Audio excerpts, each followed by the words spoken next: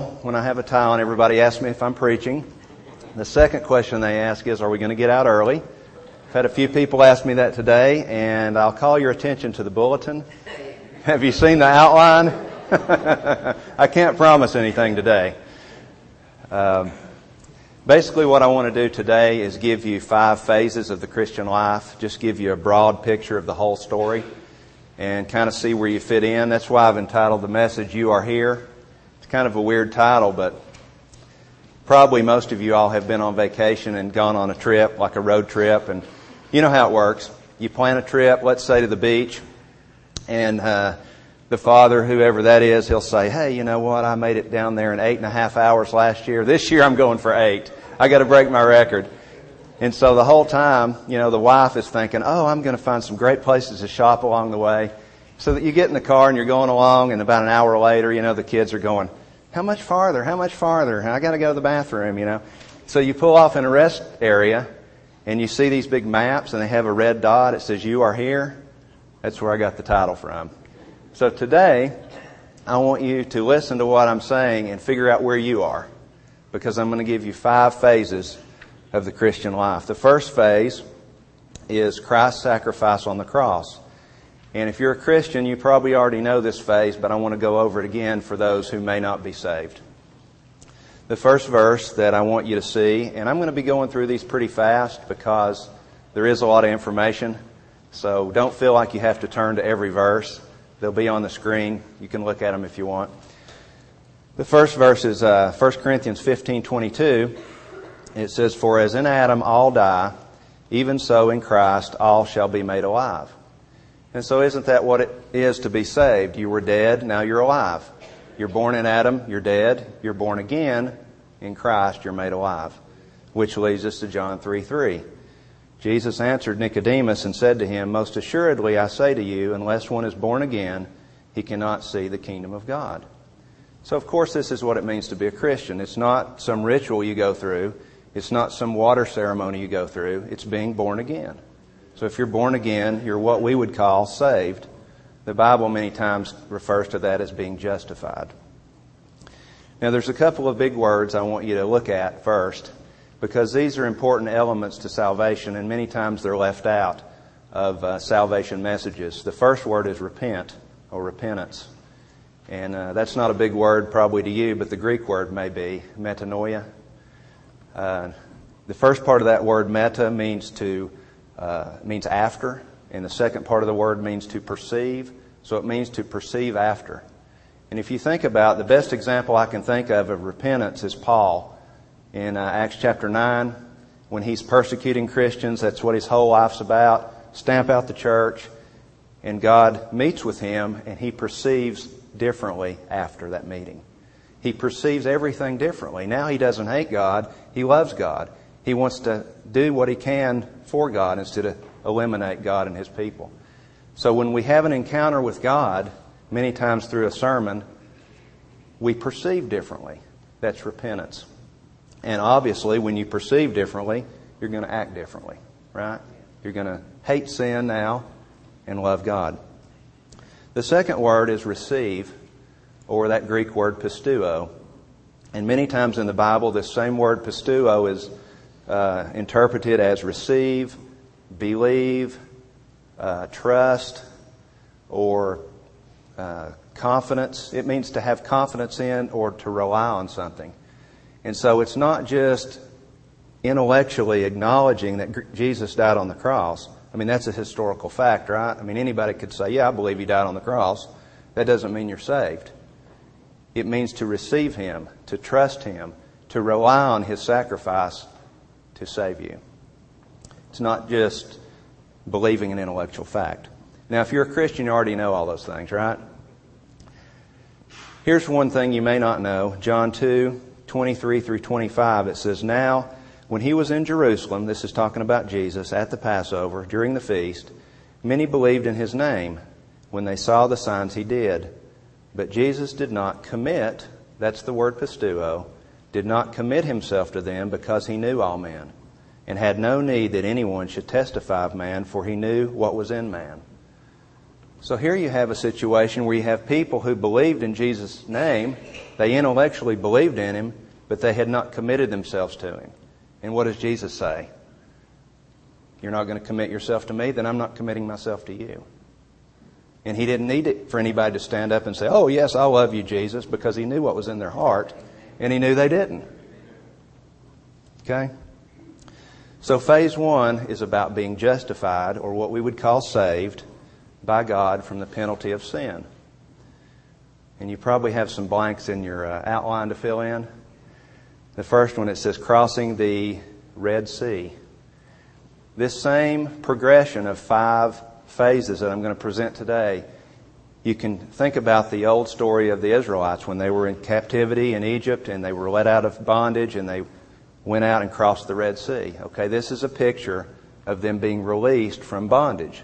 Well, when we're saved, we're released from the bondage of sin, right? So it's a similar picture. When we become saved, we are broken from self-righteousness. You see, before we're saved, even if we don't know anything about God, what do we rely on? We rely on ourselves, right? Oh, I do some pretty good things. I'm not a bad person. You know, I look around me and I'm better than this guy, and he goes to church, and so if he goes to heaven, I guess I'll go too because I'm a pretty good guy. So we're relying on ourselves. And then when we hear about God, we hear about all these rules and regulations called the law. And so we try to keep all these rules. And so now we're relying on law to keep us right. And we realize we can't do them all. And we hope God graves on a curve and maybe He'll let us in anyway since we tried so hard. You know, hey God, I made an 80. Sorry, you have to have 100. And then we realize, hey, you know, I can't ever make 100. So then we rely on Christ. So we're freed from self-righteousness. Now our righteousness is in Him. So if you look back to the Old Testament of the Israelites coming out of Egypt, they had what is called a Passover. So in this sense, we see Christ as the Lamb. That's another one of your blanks, by the way. Okay, that's an easy one. Phase 1. Here's another one that you may want to pay some attention to. Phase 2 is the believer's wholehearted surrender. This is a little harder sometimes because most Christians, they get saved and they go through their life and they're depending on themselves and they try to do a few good things along the way, and maybe God allows certain things to happen in their life and they say, you know what, God, I've just been playing. You know, I'm not really living this stuff out, and I need to really surrender to you. I need to throw up the white flag and say, I quit, I surrender, I'm not going to fight you. And a lot of Christians never get to that point. And I'll just use a personal example. I was saved when I was 10. I gave God a wholehearted surrender when I was 19. I can never forget it. I was driving down 640 in my radical Volkswagen Beetle, and I had been living the life that everybody lives, and I thought, man, what a hypocrite you are. You know what? You're living this way 6 days a week, and you're living this day 1 hour a week. What are you doing? And I just felt very convicted about it, and I said, all right, God, if I'm going to say I'm a Christian, then I need to be one. And so I said, okay. All right, that's what this is about. Let me read you Romans 12, 1 and 2. This is a very familiar verse. I beseech you, therefore, brethren, by the mercies of God, that you present your bodies a living sacrifice, holy, acceptable to God, which is your reasonable service. And do not be conformed to this world, but be transformed by the renewing of your mind, that you may prove what is that good and acceptable and perfect will of God. Do you want to know what the will of God is? He tells you right here, that you be conformed to the image of Christ. That's God's will for you if you're a Christian, is to be conformed to the image of Christ. He says, do not be conformed to this world. You see, and I don't want to get too technical, but that word for conformed is suskamatizo, and it means, like we would say, schematic. It's a pattern. And what's going on in our world today is the world is trying to press you into its mold. It's trying to conform you to its image. And He's saying, don't be pressed into that mold. Don't look like the world, but be transformed. That's the word metamorpho, like a caterpillar changes into a butterfly, metamorphosis. He says, be transformed. How do we do that? It is in the middle voice. It is our responsibility to be transformed. How do we do that? He tells us, by the renewing of your mind. That word is anakinosis, and it means to renew your mind, to change your perception, just like I talked about repentance. God has to change your perception before you see things the way He sees them. And once you begin to see things the way He sees them, you start looking more like His Son. And if you don't surrender, if you just keep fighting Him, you're never going to get there. Here's another section of Scripture you might find interesting. Philippians 2, 9 through 11. Therefore God also has highly exalted Him and given Him the name which is above every name, that at the name of Jesus every knee should bow, of those in heaven and of those on earth and of those under the earth, and that every tongue should confess that Jesus is Lord, to the glory of God. That's a perfect place to say amen. He says every name, every knee will bow. You talking about Hitler? Yeah. You talking about Marilyn Manson? Yeah. Talking about you? Yeah. Every knee. What is he saying here? He's saying Jesus is Lord. You cannot make Him your Lord. He already is.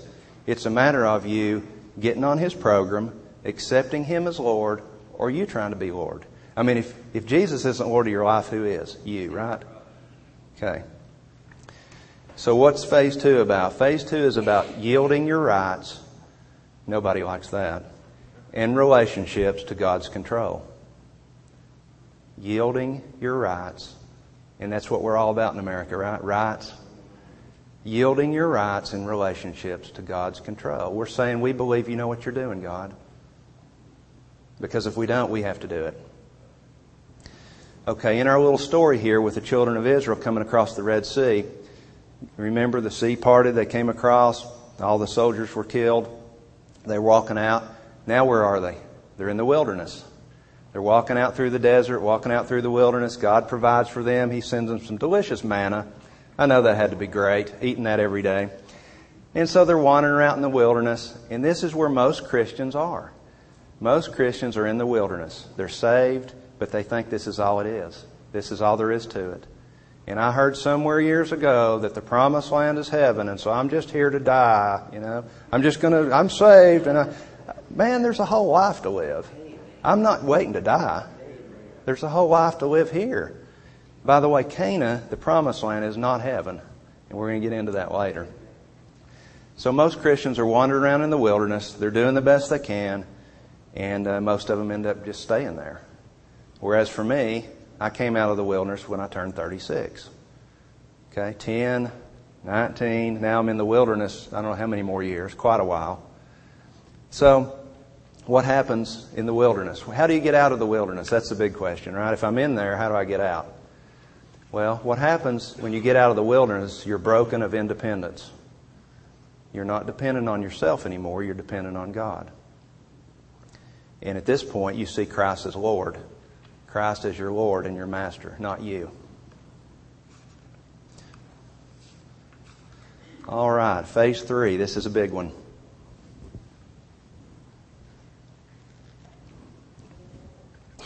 Phase 3 is the believer's identification with Christ's death. Now, this is a pretty big one. Most Christians know that Christ died for them, but they don't know that they died with Him. Because nobody likes to die, right?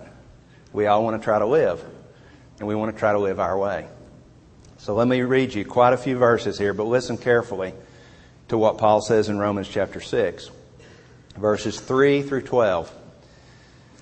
Or do you not know that as many of you as were baptized into Christ were baptized into His death? Now I need to stop right there because a lot of times we get the wrong idea about what that word baptism means. It's the Greek word baptizo, and it means to place into or plunge into.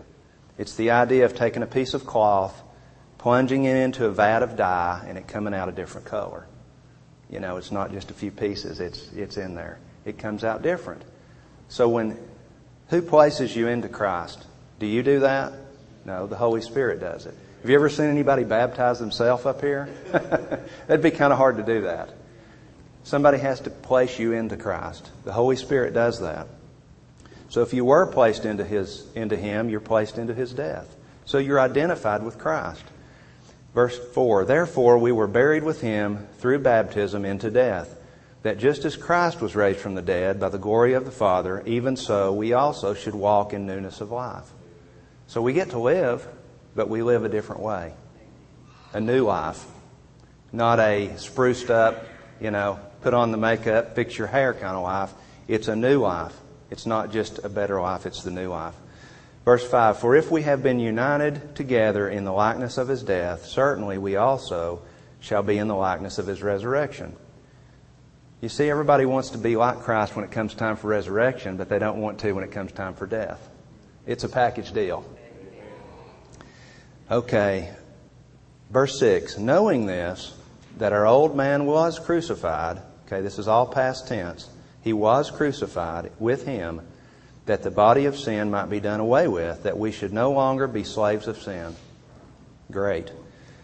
For he who has died has been freed from sin. Now if we died with Christ, see, He not only died for us, we died with Him. Now if we died with Christ, we believe that we also shall live with Him, knowing that Christ, having been raised from the dead, dies no more. Death no longer has dominion over Him. And if it doesn't have dominion over Him, it doesn't have dominion over us, right? If we're in Him.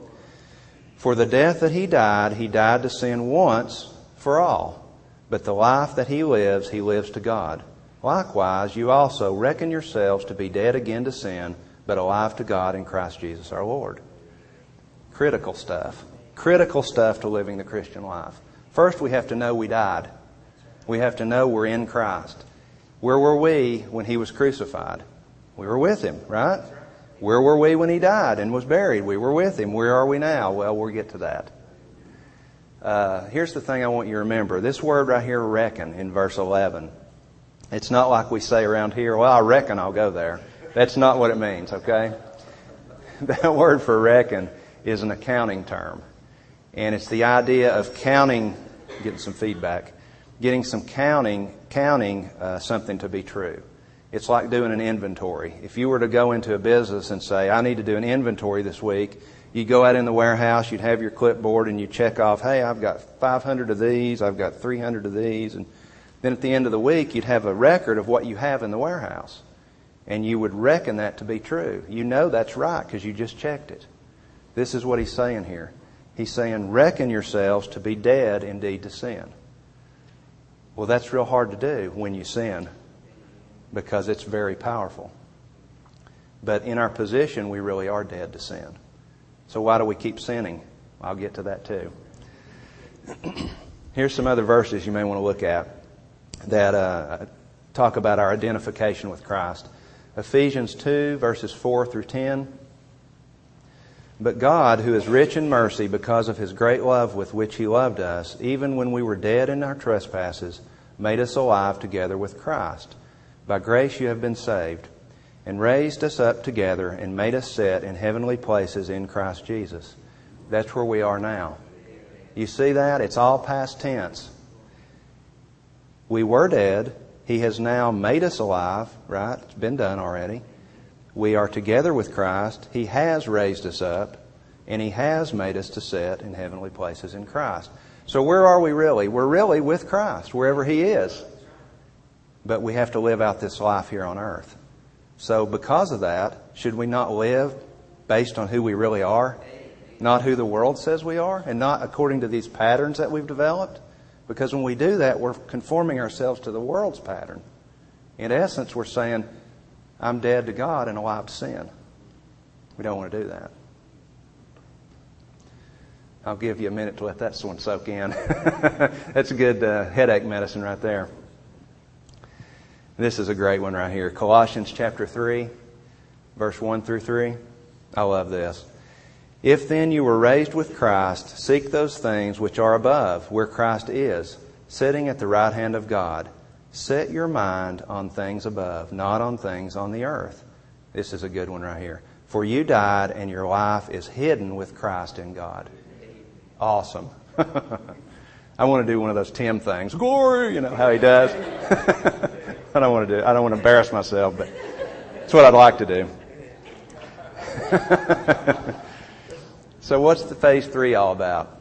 It's about knowing and reckoning personally your co-death, your co-burial, your co-resurrection, and co-ascension with Christ. If you're in Him, you're in Him, no matter what. Okay? Time is not a limit to that. Well, how can I be in Him 2,000 years ago when I'm here right now? Ask God that one. That's what He says, though. So in our little story, the Israelites have crossed the Red Sea. They've been through the wilderness. And if you know this story, you may want to look at Deuteronomy chapter 1 sometime. But they get to the promised land. God says, Moses, you're not going into the promised land. You've disobeyed me. You can only see it. So they're up there. They're looking into the promised land. Joshua takes over as the leader. And he sends some spies into the new land to check it out. God has already said, I'm going to give you this land. So they send some spies in. The spies look at all the cities, all the people. They come back and they say, this is a pretty cool place. They got all kinds of fruit. They got all kinds of livestock. But there's some big cities. They have walls around them. I don't know if we can take these people. The people are huge. They're giants. We look like grasshoppers compared to them. So they come back and they give this report. Well, only 2 of the guys that go out as spies say, okay, we believe God. I don't care what it looks like. We're going in because God has said we can take it. The rest of them said, no, I'm afraid. I'm not going. This is what it means to cross the Jordan. Okay? You believe what God says, even if it doesn't look right.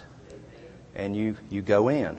Okay? It's not heaven, but it is the promised land. All right. This is some stuff that I want you to listen to very carefully because I think it applies to probably everybody in here.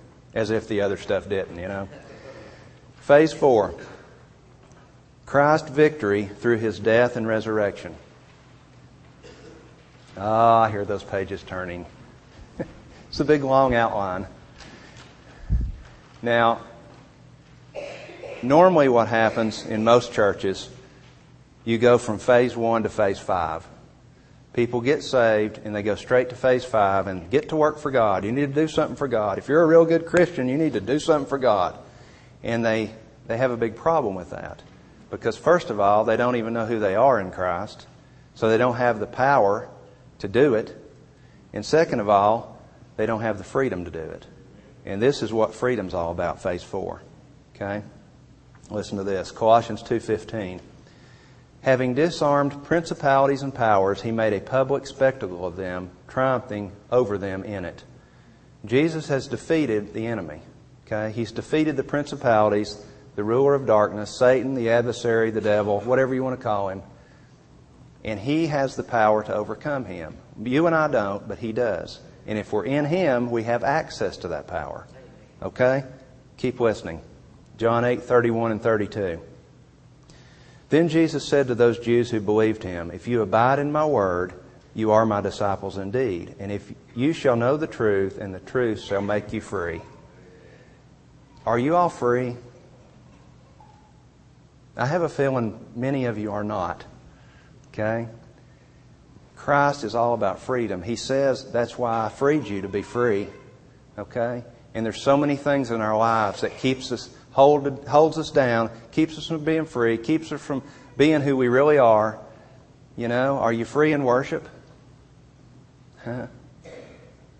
Are you free in your life? Are there things in your life that just, it's like a ball and chain around your leg that keep you down? You know, let's just be real. Let's be transparent a little bit here. You know, take off the mask and say, hey, man, this is me. Because isn't that what Christianity's about? Is saying, God, I can't do this. Well, we can't do any of it. We've got to take the masks off. We've got to be real. You know, I doubt seriously if when I come here every Sunday and I say, how are you today? Oh, great, I'm wonderful. I doubt seriously if you really are. Why not? Because I talk to people every week that aren't. And that's all of us. So if we want some help, I shouldn't have said that. Nobody wants help. Anyway, I'm not trying to be mean. I'm just saying, to get help, you have to admit you have a problem. And nobody wants to do that.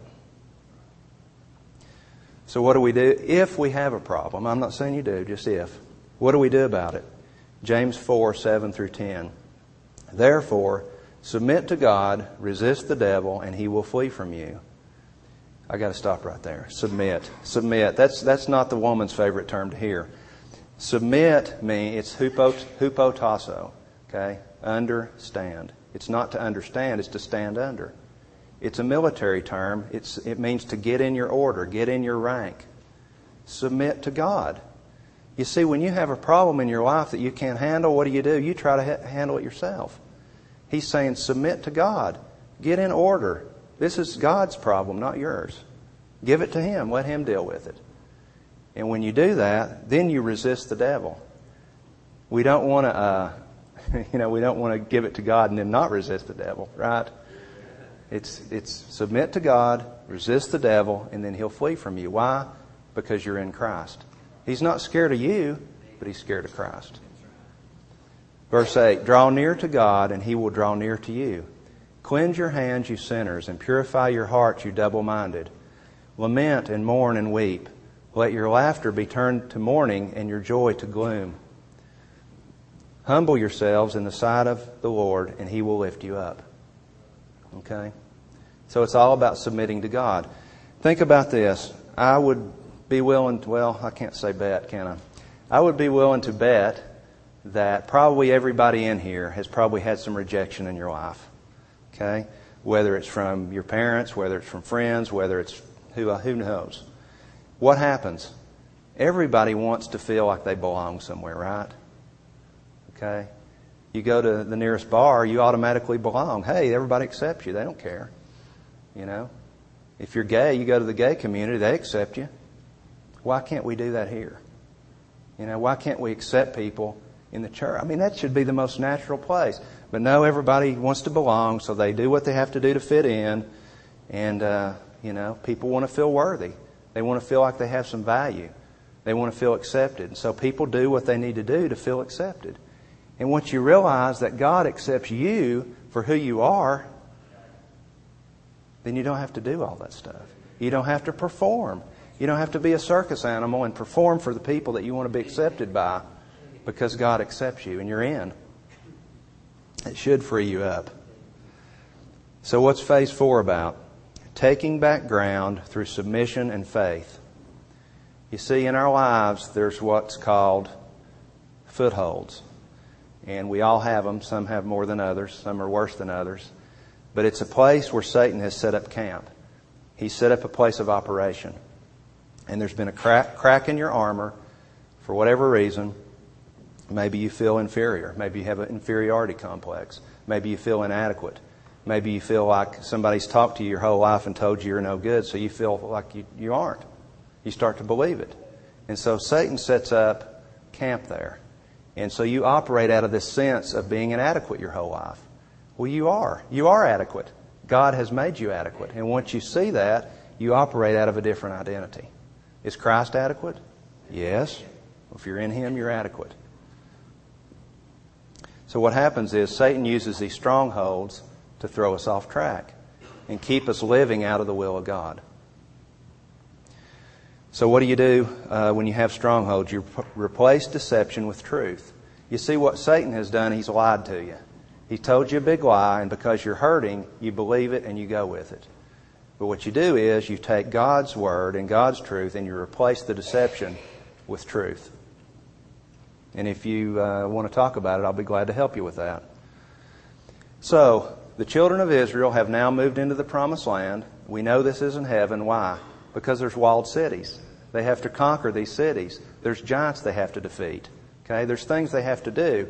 It's not just free for all. It's you have to do some things, but God is with you. What does God say? Go to Jericho, walk around the city, and I'll give you the city. Well, if they just sat back and said, oh, I believe that. It's not going to do anything. You put your faith into action. You do what He says, and the walls fall down. And I guess that's some blanks I need to tell you about. Conquering the walled cities and giants. I think that's the next blank. So what happens when you understand this truth? You're broken from deception. You're not as easily deceived. And if you are, you get out of it easier. Why? Because Christ is your liberator. That's the last blank.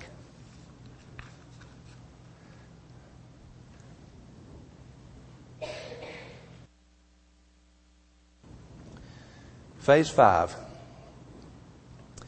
The believer's moment-by-moment commitment. Let me read a few verses out of Luke. Luke 9:23 through 27 says, Then He said to them all, If anyone desires to come after me, let him deny himself, take up his cross daily, and follow me. For whoever desires to save his life will lose it, but whoever loses his life for my sake will save it. For what profit is it to a man if he gains the whole world and is himself destroyed or lost? For whoever is ashamed of me and my words of him, the Son of Man will be ashamed when he comes in his own glory and in his Father's and of the holy angels. So what is he saying? Give your life to Christ. If you try to hang on to your life, and you know that song by Bon Jovi, It's My Life? It's a great song. I love that song. You know what I'm talking about? It's a great song. But it's so anti-God. It's so anti this right here. The words go, it's my life, I don't know. I forgot it now. But anyway, it's like I'm going to live my life the way I want to, and I'm going to live until I die and all these things. Well, what he's saying is, it's my life. I'm going to do what I want to with it. And Christ is saying, if you try to hold on to your life, what you want, you're going to lose it. You have to give it to Him and let Him do with it what He wants. And that's very hard for us to do sometimes, especially if we don't know who we are, and especially if we don't understand that we're free, that we're accepted. Doesn't matter. Realize here in verse 23, he says, take up your cross daily and follow me. It's not one time when you're 10 years old. It's every day. And I would even add to that, it's moment by moment. We live moment by moment, right? If I get up in the morning and I say, okay, Lord, I'm taking up my cross today, and I go out and I forget it, no, it's moment by moment. The old song, I need thee every hour, I need thee every moment. Now, this is another section of Scripture I'm sure you've heard before, but I'm going to read it anyway. John 15, 1 through 8.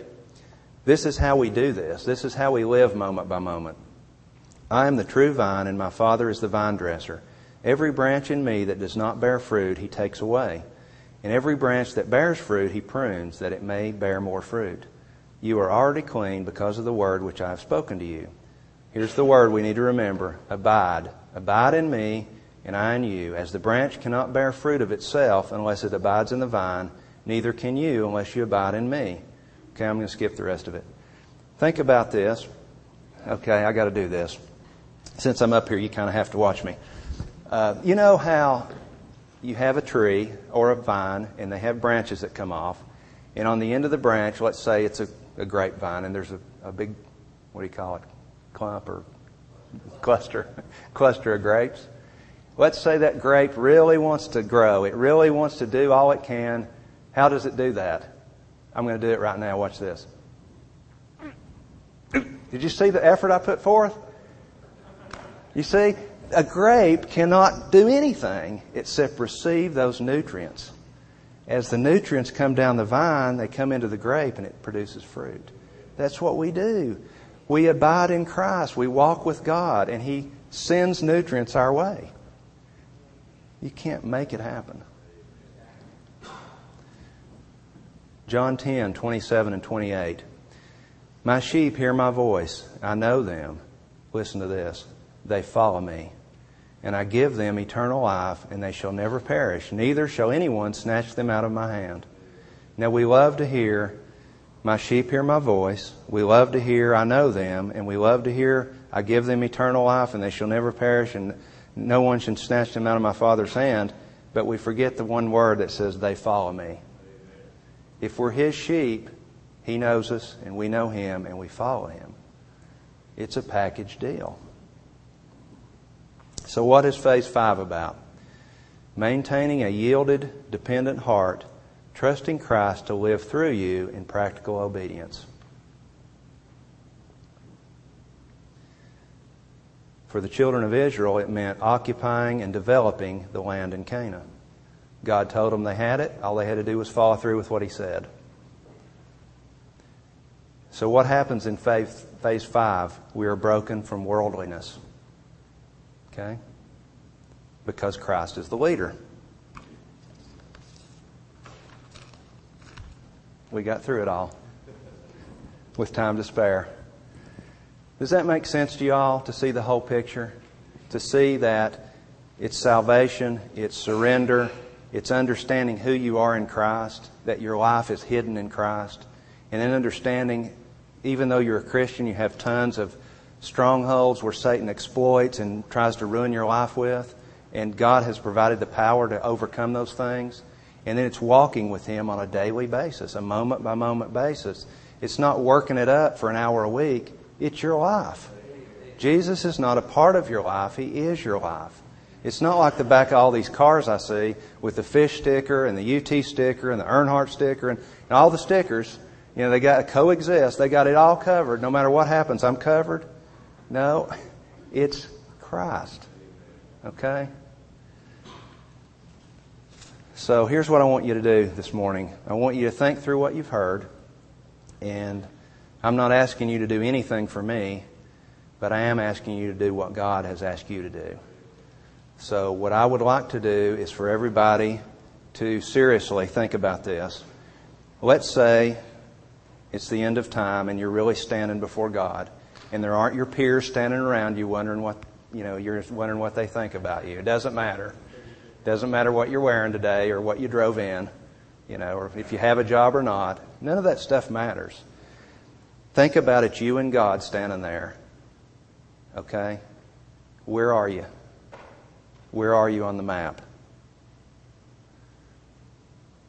If He has spoken to you today about praying, making some public acknowledgement that, God, you know what? I'm here. I need to be here. Or, God, you know what? I haven't surrendered. I've prayed a prayer of salvation and asked God to save me from sin, but I've never prayed a prayer to save me from myself.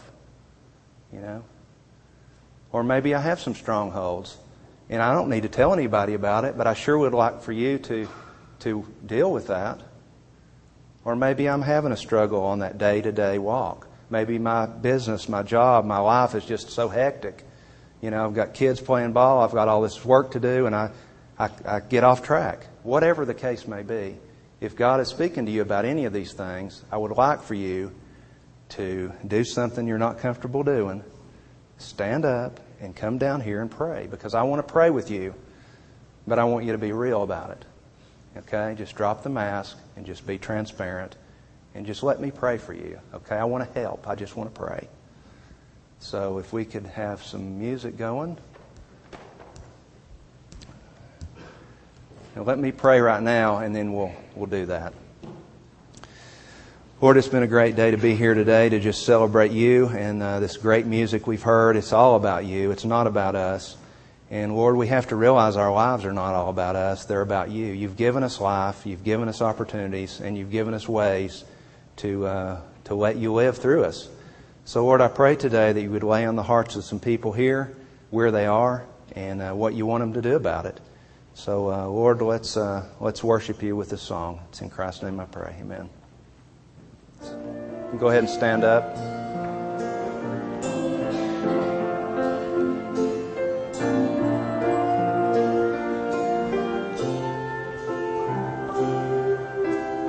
Come just as you are. Hear the Spirit call. Come just as you are. Come and see. Come receive. Come and live forever. Come just as you are. Hear the Spirit call. Come just as you are. Come receive Christ the King. Come and live forever.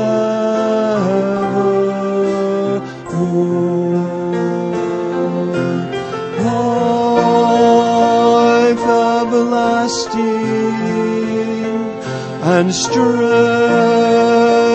for today. Taste the living water and never thirst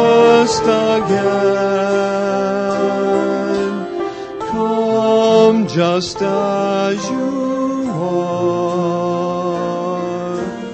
Hear the Spirit call. Come just as you are. Come and see. Come receive. Come and live.